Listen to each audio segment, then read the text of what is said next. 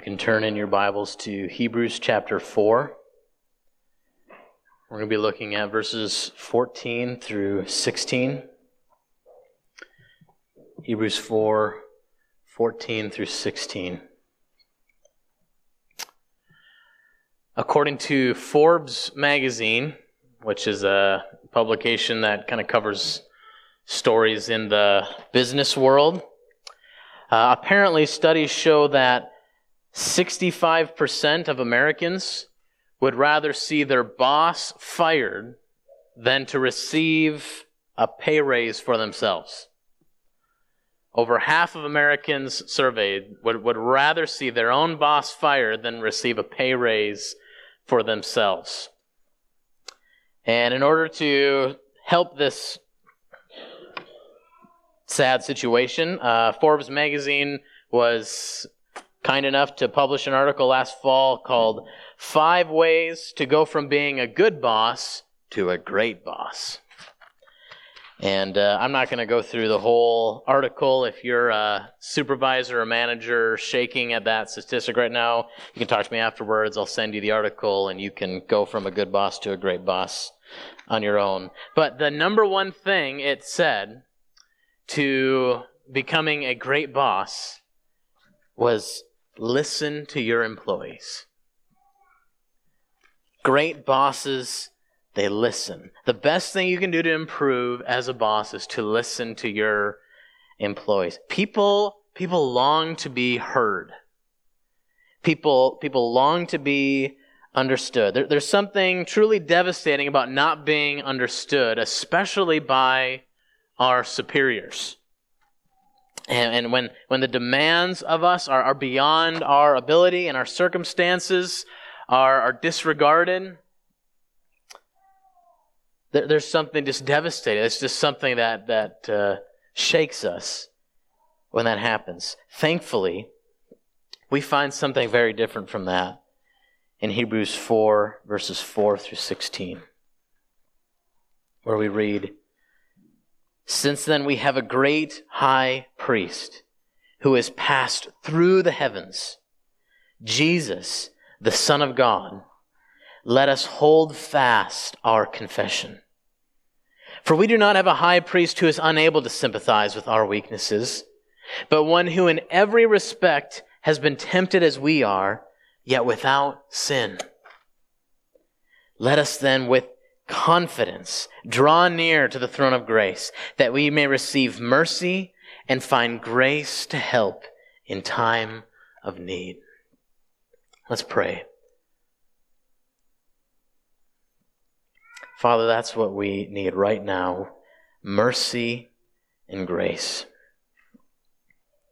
This is time we dedicate to sitting underneath the preaching of your word, which is living and active. And we need your grace in order to be made alive by it and in order to be conformed into the image of your Son. So in your kindness, would you grant us mercy and grace right now as we look at these wonderful words from the book of Hebrews. We pray in Jesus' name. Amen. As we come to these last verses of chapter 4 in Hebrews, it's helpful to remember that the author of Hebrews is making an argument here that started back in chapter 3. He's warning his audience about the danger of disbelieving God, of falling away even from the living God. Which started back in chapter 3. Failing to believe God is a tragic idea because God is a God of majestic glory, which is primarily displayed for us in Jesus Christ. So in order to encourage us to remain faithful, the author of Hebrews is seeking to put Jesus on display for us in the book of Hebrews, in all his majestic glory. So we see in Hebrews 1 and 2 that Jesus is greater than the angels. And we see in chapters 3 and 4 that he's greater than the great Moses of the Old Testament. And here, starting in verse 14, the author shifts and he starts to make an even longer case of demonstrating how Jesus is greater than the priests that we find in the Old Testament. And in order to avoid falling away, in order to encourage us to persevere in our faith, the author of Hebrews points us to resources that help us do that. The first thing he pointed to back in chapter 3 was God's people. He pointed us to the church. In chapter 4, he pointed us already to God's word. But here in Hebrews 4:14 through 16, we see another critical resource besides God's word and God's people in our effort to persevere, and that is prayer. This will hopefully be timely in God's providence after looking a number of weeks at the Lord's Prayer in Luke's Gospel. If we've been looking at how to pray, instructed by Jesus in Luke, the author of Hebrews is giving us a reason why to pray. And if we're going to persevere in prayer, we need to know what we have, we need to know what we must do, and we need to know what we will obtain. And I think that's a helpful way of unpacking these verses. So that's what we're going to look at. First of all, if we're going to persevere in prayer, we need to know what we have. And the main thing that's put on display for us in these three verses is Jesus as the great high priest. The great high priest who's gone beyond the heavens, who can sympathize with our weaknesses, and who's been tempted like us in every way, yet without sin. So let's look at verse 14. Jesus is described here as the great high priest who's gone beyond the heavens. What's that with this term, the great high priest? This is connected to the priests of the Old Testament. You had the priests who served in temple service. They were the ones who mediated the relationship between God and his people. They offered sacrifices. But then there'd be a number of priests, but then there was only one high priest at a time in the Old Testament, in the history of God's people.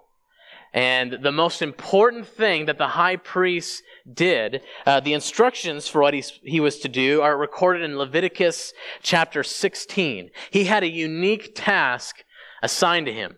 And as we read through the book of Leviticus, it's easy to get caught up in the laws and the rules. What's important to remember in Leviticus as you come to that, if you've never read it before or next time you come there, if you're struggling, the book of Leviticus is not about all the rules that are contained in that book. The book of Leviticus is primarily about God's holiness. It's a whole book about what the Levitical priesthood was called to do in order to have God, the living God, dwelling in the presence of the people. And so, accordingly, we have instructions here for the high priest. If you read Leviticus chapter 16, it's a significant chapter in the book of Leviticus. And what we learn is that in the tabernacle service, remember that the tabernacle was this tent structure that housed the holy things of God. The whole camp of God's people as they were in the wilderness was to be a holy camp. Outside the camp was unclean and unholy, but the camp was to be holy. And as you got closer to the center, you got closer to concentrated holiness. At the very center of the camp is this tent, the tabernacle, that had 2 rooms. And in one of those rooms, you'd have priests that would go in daily to do the tabernacle service, but there was a second room, the inner room, the inner sanctuary, the Holy of Holies, that no one was ever to enter. Ever. Except for the high priest once a year on the Day of Atonement. What the high priest was to do on the Day of Atonement was he was to get a bull, a ram, and 2 goats. One of those goats was the scapegoat. If you're familiar with that, we're not going to focus on that this morning, but we want to focus on what the other goat was for and what the bull was for. What the high priest would do on the Day of Atonement, he would put on these special holy clothes, clothes designated only for this task.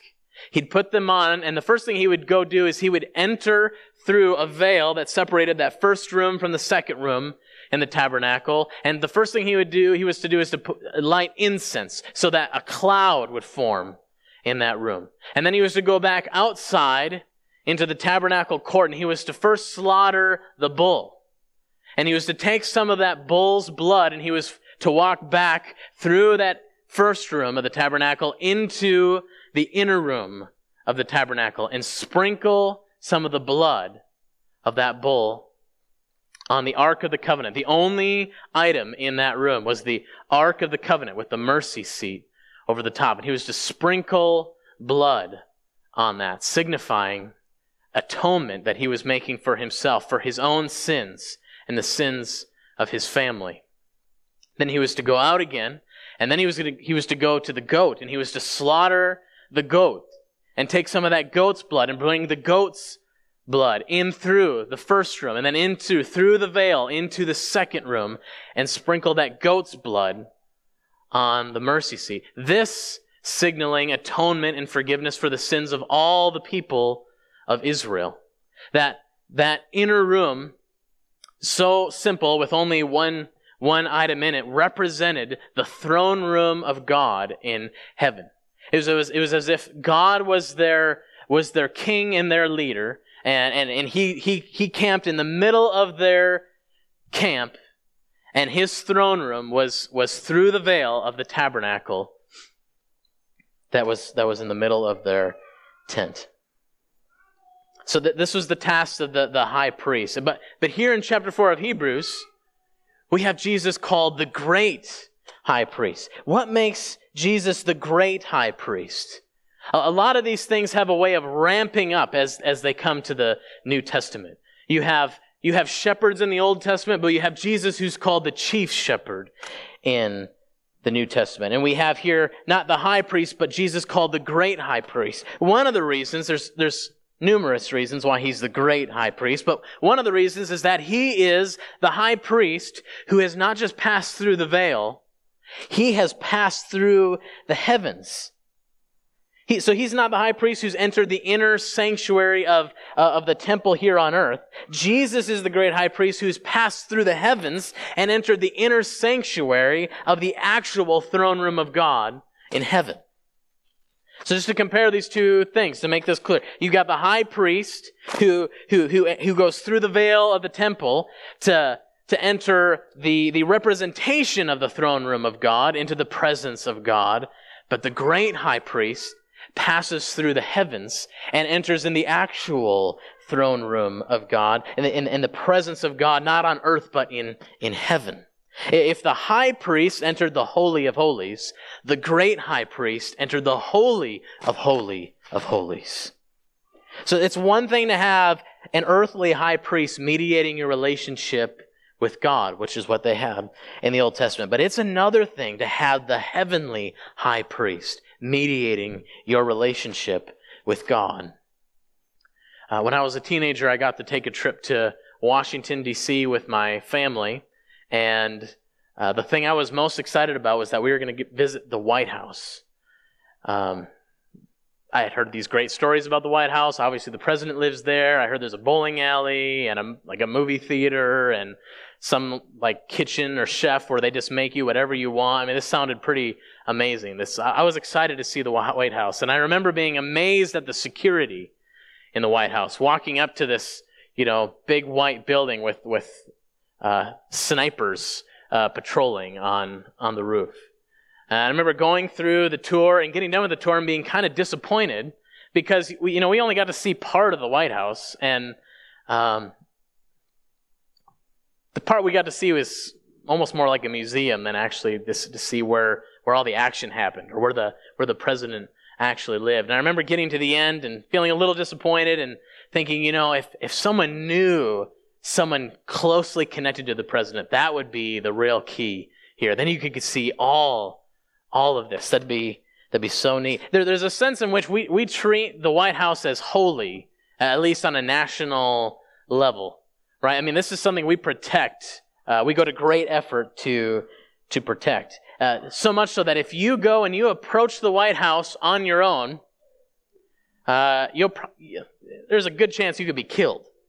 I mean, best case scenario approaching the White House on your own is you wake up recovering from your injuries in the hospital. That's best case scenario, probably. Now, there's another way to approach the White House, though. What you can do is if you have your trip planned, and if you contact, your representatives in Washington, D.C., well ahead of time and tell them that you'd like to do this, there's a chance if you go through the steps just right, and if everything works out on their end, they can give you tickets to one of these tours of the White House. But even there, best case scenario is you only see part of it. And best case scenario is you catch the president at just the perfect moment. You maybe get to shake his hand or something like that.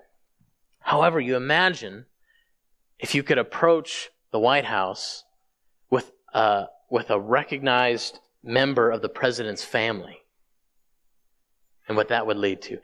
That is what would lead to unlimited, continuous access. That's what I wanted as a teenager. But I think that's what we should keep in mind as we think about prayer. We pray now today by virtue of the work of the great high priest who has gained us continuous, unlimited access to God's throne. It's no accident here that we have two names for Jesus given in verse 14. Right? He's called Jesus, getting at his human nature, but then he's also called the Son of God, getting at his divine nature. He's God, which is how he passes not just through the veil of the temple, but he passes through the heavens. But then he's also Jesus. This is a human being. This is Jesus of Nazareth, who now mediates our relationship with God, serving as a priest, our high priest, our heavenly high priest. This is unpacked for us here in verse 15, what this looks like, what he does. He's a great high priest who can sympathize with our weaknesses, is what we see first in verse 15. Now, how can God sympathize with our weaknesses? Right? We know God isn't like us.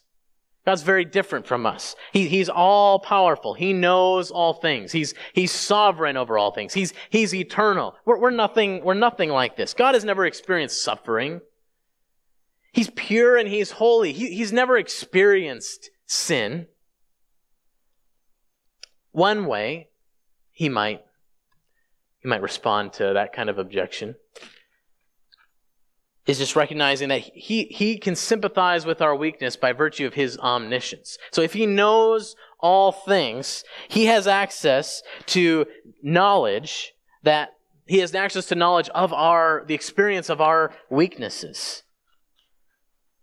But there's another way that he has knowledge. There's another way that he can sympathize with our weaknesses, and that's not so much by virtue of his omniscience, but by virtue of his incarnation, the act of him becoming human being in the person of Jesus. We read in Hebrews 2, just 2 chapters earlier, that in verses 17 and 18, that Jesus had to be made like his brothers in every respect, so that he might become a merciful and faithful high priest in the service of God.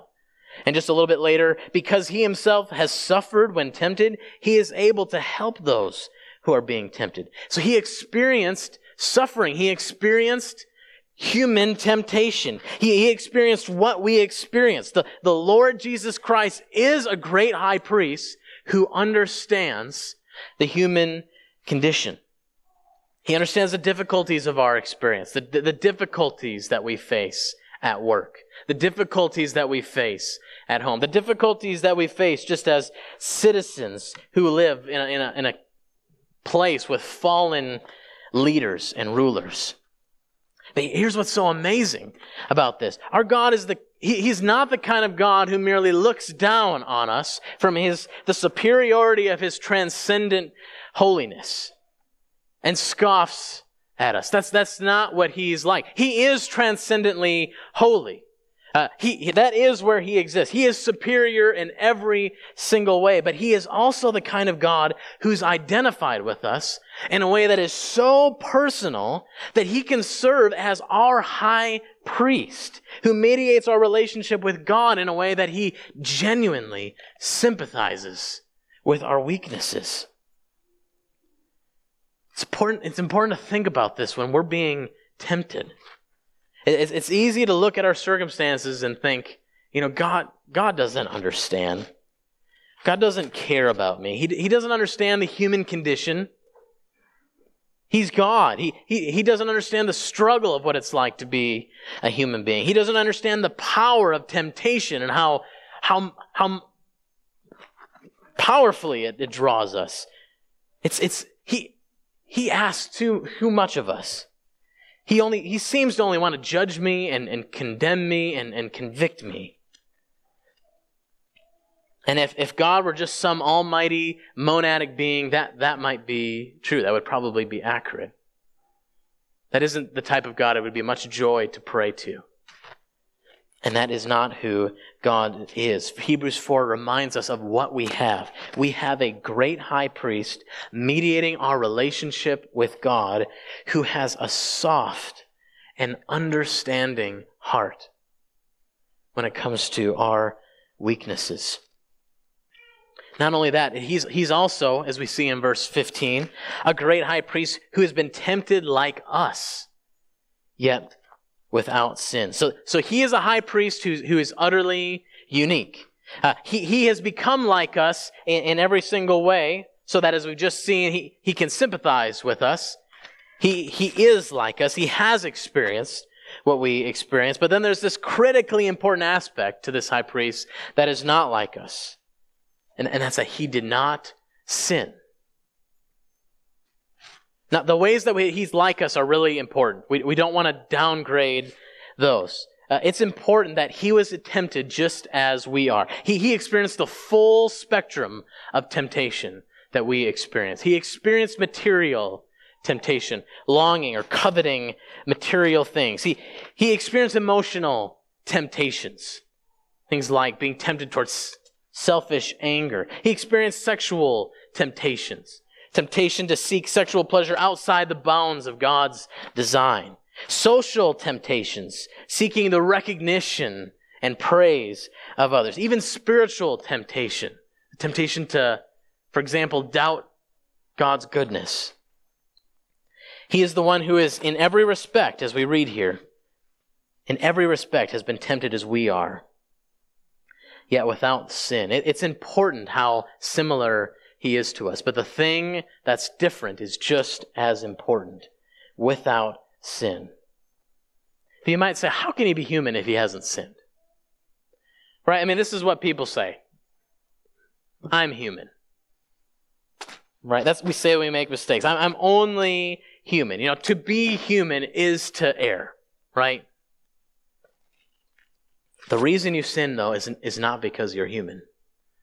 The reason that you sin is because you're a sinner. Sin is not a necessary human trait.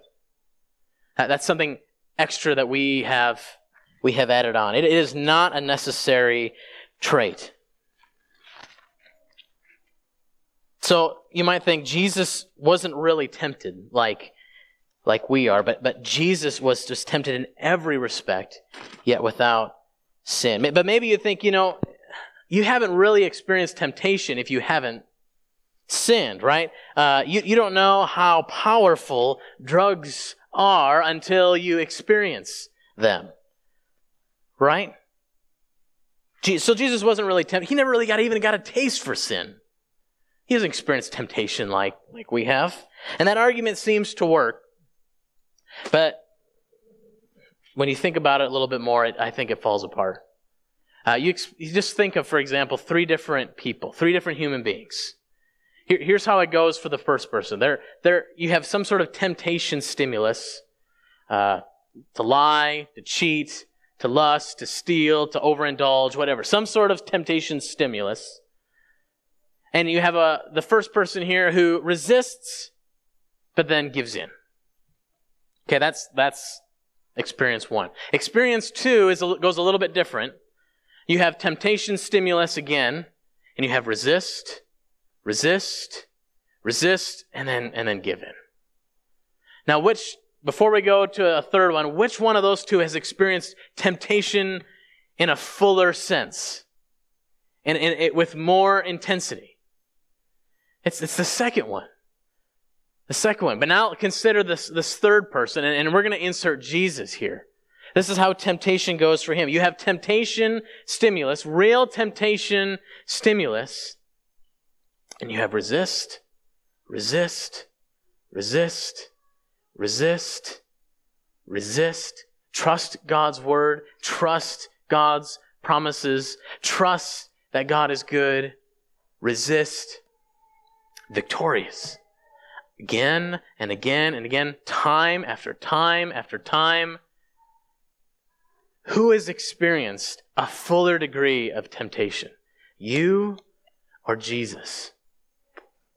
Don't think for a second that Jesus experienced less temptation than we do. This is also what makes Jesus a great high priest. This is a high priest who's worth following, who's worth looking to. I loved how one commentator summarized this point. He wrote, "What we needed was not a fellow loser, but a winner. Not one who shares our defeat, but one who is able to lead us to victory. Not a sinner, but a Savior." This is why it's such good news to know. Our representative in heaven is one, verse 15, who in every respect has been tempted as we are, yet without sin. And it's on this basis of sinlessness that we find and attain forgiveness. We are human beings created in God's image to bring Him glory. But we're also fallen human beings. We're part of a sinful race who are born into this world with a corrupt nature that's opposed to God. We're born spiritually dead, and as a result, we spend our lives living lives of sin and rebellion against God. And as a result of our sin, God being the perfectly pure and holy God that He is, before Him, all we have earned is judgment. All we have earned is hell. But wonderfully, God is not only a God of wrath and judgment. God is a God of goodness and beauty and wisdom and love. And in His goodness and wisdom and beauty and love, in His mercy, God sent His Son who took on human flesh in Jesus of Nazareth. He lived a sinless life, just as we've been discussing. He was victorious in the face of every single temptation that He faced. But then this sinless man went willingly to the cross to die and take the punishment for our sin. Not only experiencing the physical pain of crucifixion, but also experiencing the spiritual pain of eternal punishment and separation from God. For Him, though, there was an end. He was able to experience that completely and fully, so that at the end he was able to announce, "It is finished." And He gave up His life. But someone like this, the grave couldn't hold. So 3 days later, he rose from the dead, and later He ascended into heaven, promising to return one day to judge the world and to make all things new. And in the meantime, in between when He ascended and when He'll come again, He gives us, everyone, the opportunity to turn away from their sin and put their trust in Christ. And if you haven't done that, I would plead with you to do that and to speak with me or someone if you do. So right now, in heaven, the Lord Jesus Christ serves as our great high priest, mediating our relationship with God, making it possible for us to have a relationship with God. A great high priest who's gone beyond the heavens, who sympathizes with our weaknesses, and who's been dented in every way like us, yet without sin. In Christ, we have so much. And in light of what we have, let's look next, secondly, at what we must do. The author of Hebrews calls us to hold fast to our confession and to come to draw near to God with confidence. He tells us to hold fast to our confession. We're not given a confession in this text. We're not even given a specific confession in the Bible. There's not one that we're supposed to adhere to. That's in Scripture. We're to take Scripture and from that to gain a confession. The Hebrews here are being told that they're supposed to place their hope in what they've believed. Their confession is in a divine human Savior, right? This is Jesus, the Son of God. Jesus, the historical figure, this man who died on the cross for sins, but the Son of God, this divine figure who took on human flesh and atoned for our sin by taking the wrath of God. So we hold fast to the Lord Jesus Christ as our great high priest. And in the context of these verses, that is our confession. Jesus Christ, the Son of God, the great high priest. But notice something important here. Let's acknowledge something important here. The author is reminding them that they need to hold fast to their confession. That this is something that apparently these Christians, and I think we can assume all Christians, can easily forget. Holding fast, holding on to our confession is not something that's just automatic for us. We have to do this intentionally. What do you believe? Do you know what the Bible teaches? Are you continuing to develop your understanding of Scripture? Are you testing your beliefs against Scripture? Everyone has a confession. Everyone has a set of beliefs they believe, whether it's explicit or not, whether it's written down on paper or in your mind. Everyone has a confession. The question is it biblical? Does it match Scripture? And are you holding on to it? Does it serve as the foundation, the bedrock of your life? Trials and temptations have a way of loosening our grip on what we believe, especially as we listen more and more to what the world has for answers. The author of Hebrews is exhorting us here to hold fast to our confession. Of course, not in our own strength or through some earthly priest, but by faith in the great high priest, Jesus, the Son of God. And it's on that basis, on the basis of that confession, that we draw near with confidence. Now, obviously, when we're drawing near to the throne of God, verse 16, we're not drawing near in a physical sense, at least not yet. There's only one person who has passed through the heavens at this point, and that is Jesus. But God's throne is a spiritual throne. And Christians are spiritual people. We're people who've been made alive by the Spirit, and we're people for whom the Spirit dwells within us. So Christians approach God's throne spiritually when we pray. This is where this Trinitarian framework comes from. If you've ever heard this, we pray to the Father. You think throne there, on the throne. We pray to the Father through the Son, thinking here of this priestly role that he has, this priestly ministry to the Father through the Son by the power of the Holy Spirit. And we're told to draw near in this way with confidence. Confidence? How do you draw near with confidence? For sinners, God's throne is a throne of judgment. We just saw this in verse 13, just one verse up in the text. God's throne is a throne of judgment for sinners. It effectively evaluates us and judges us. It's a terrifying idea to approach this throne on your own merit. But because of the good news of what God has done for us in Christ, Christians, they don't approach a throne of judgment. For Christians, God's throne is a throne of grace, which is why he calls it that in verse 16. We draw near with confidence to the throne of grace. It's the ministry of our sinless high priest that gives us confidence. Not ourselves, but him. It's the perfect sacrifice made by our high priest that gives us confidence. It's knowing that our high priest sympathizes with our weakness that gives us confidence. So have you sinned today? What do you do about that? Are you going to sin tomorrow? What happens at that point?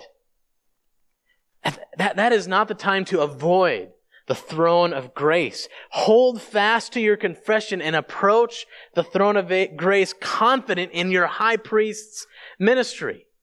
You're not going to be confident in yourself at that moment, and there's no reason to be confident in what Jesus has done, and specifically in this case, who Jesus is. Are you worried or sick or just struggling with life's difficulties? Draw near to God, confident in the priestly ministry of Jesus, knowing that He understands our weaknesses and that He genuinely cares. Are you someone who doesn't pray because you're not good at prayer? Feel like leave that to the people who know what they're doing? Do you think God won't hear stuttering, stumbling prayers? You have a high priest who sympathizes with precisely that kind of weakness. You have a high priest who is sinless and through whom your prayers are perfected. Don't let your inadequacy keep you from praying. Sure, we can improve in how we pray, and we should, but we should never let our sense of inadequacy keep us from drawing near confidently even to the throne of grace. Are you being tempted? What do you do in the moment of temptation when you're feeling its pull? This is also not a time to rely on your own strength. Draw near to the one who never sinned. Hebrews 2:18 again. For because He Himself has suffered when tempted, He's able to help those who are being tempted. This is the time to draw near confidently, looking to Christ. Let the strong winds of prayer blow you out of the dangerous waters of pride and idolatry and unbelief and into the reliable currents of God's grace. Hold fast to your confession. Draw near with confidence in order to receive and find what we will ultimately obtain. Let's turn third and finally to what we will obtain. We obtain mercy and grace. What do sinful people deserve?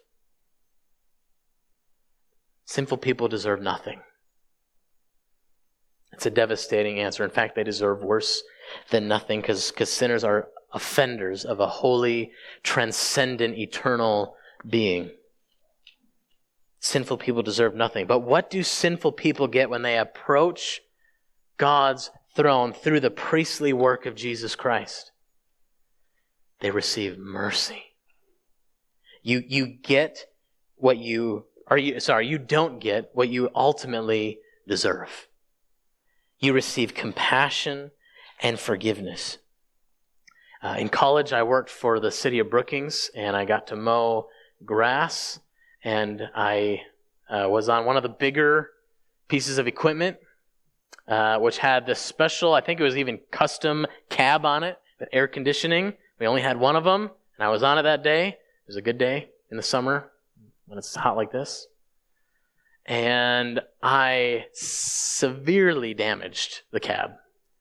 To make a long story short, it was severe. There might have been a tree involved.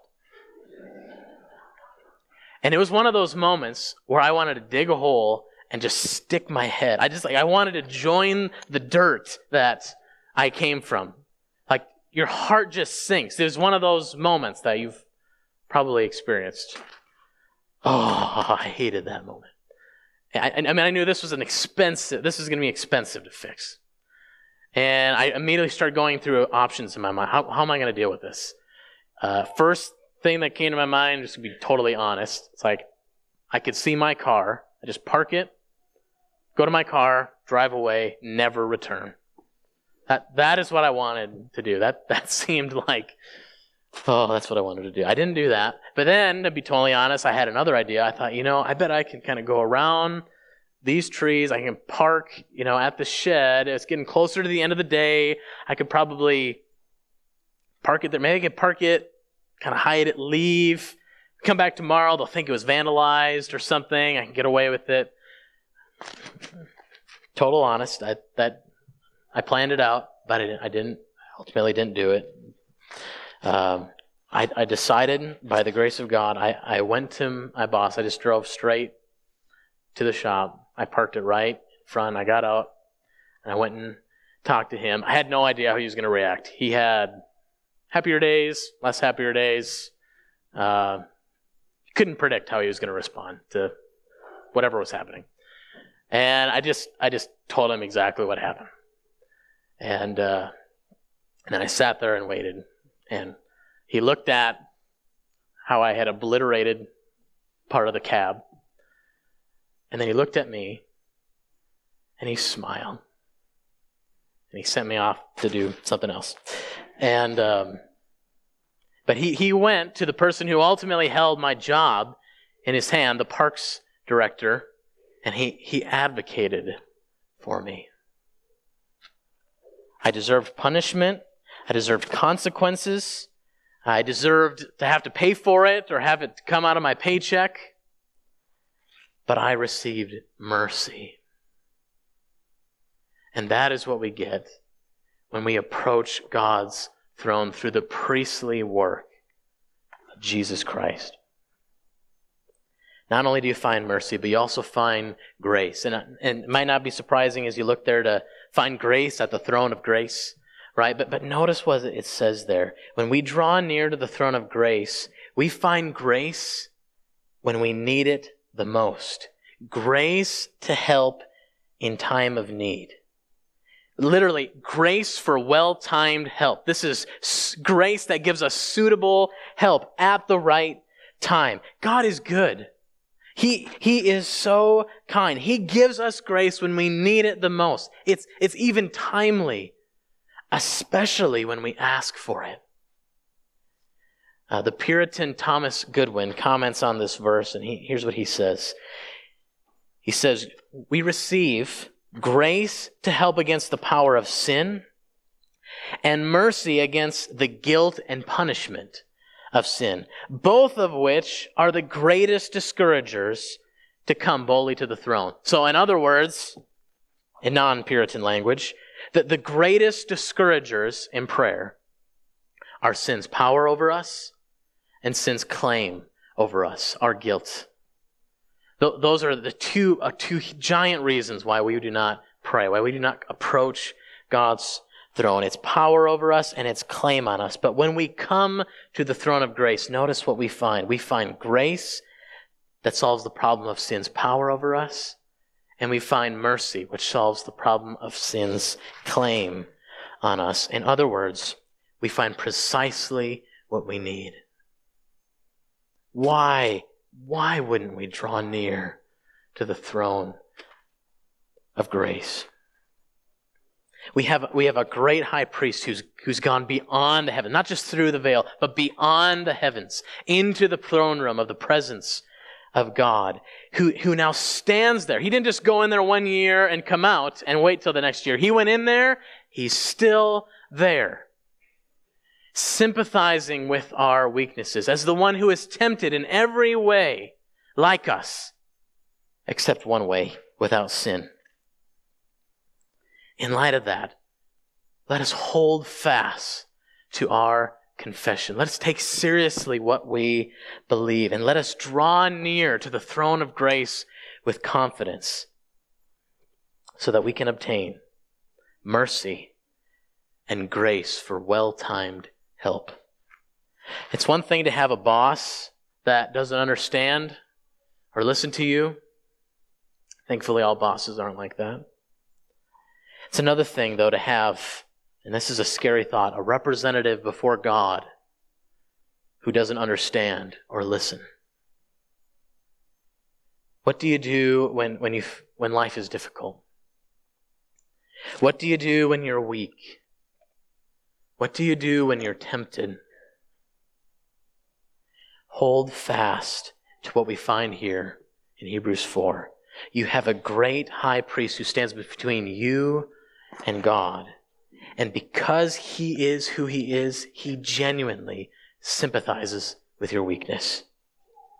And going to him is the one sure place to find what we all desperately need: mercy and grace. Let's pray. Father, we admit that despite the fact that we have been granted continuous, unlimited access to your glorious throne, we so often fail to draw near to you. We so often default to our own wisdom, our own strength, our own instincts, or the world's answers, perhaps. There's times where we just blatantly ignore you. Father, forgive us for the insanity of these choices. What you have accomplished for us in Christ is beyond us in mercy and in wisdom. Continuous, unlimited access to you through the priestly work of your Son. Father, when we are tempted to sin, or when we're tempted to despair, when Satan reminds us of our guilt, by your grace, would we look up to you for mercy and grace in time of need? When we look to the throne of grace, we know we see our Savior, who purchased us with his blood, who made an end to all our sin.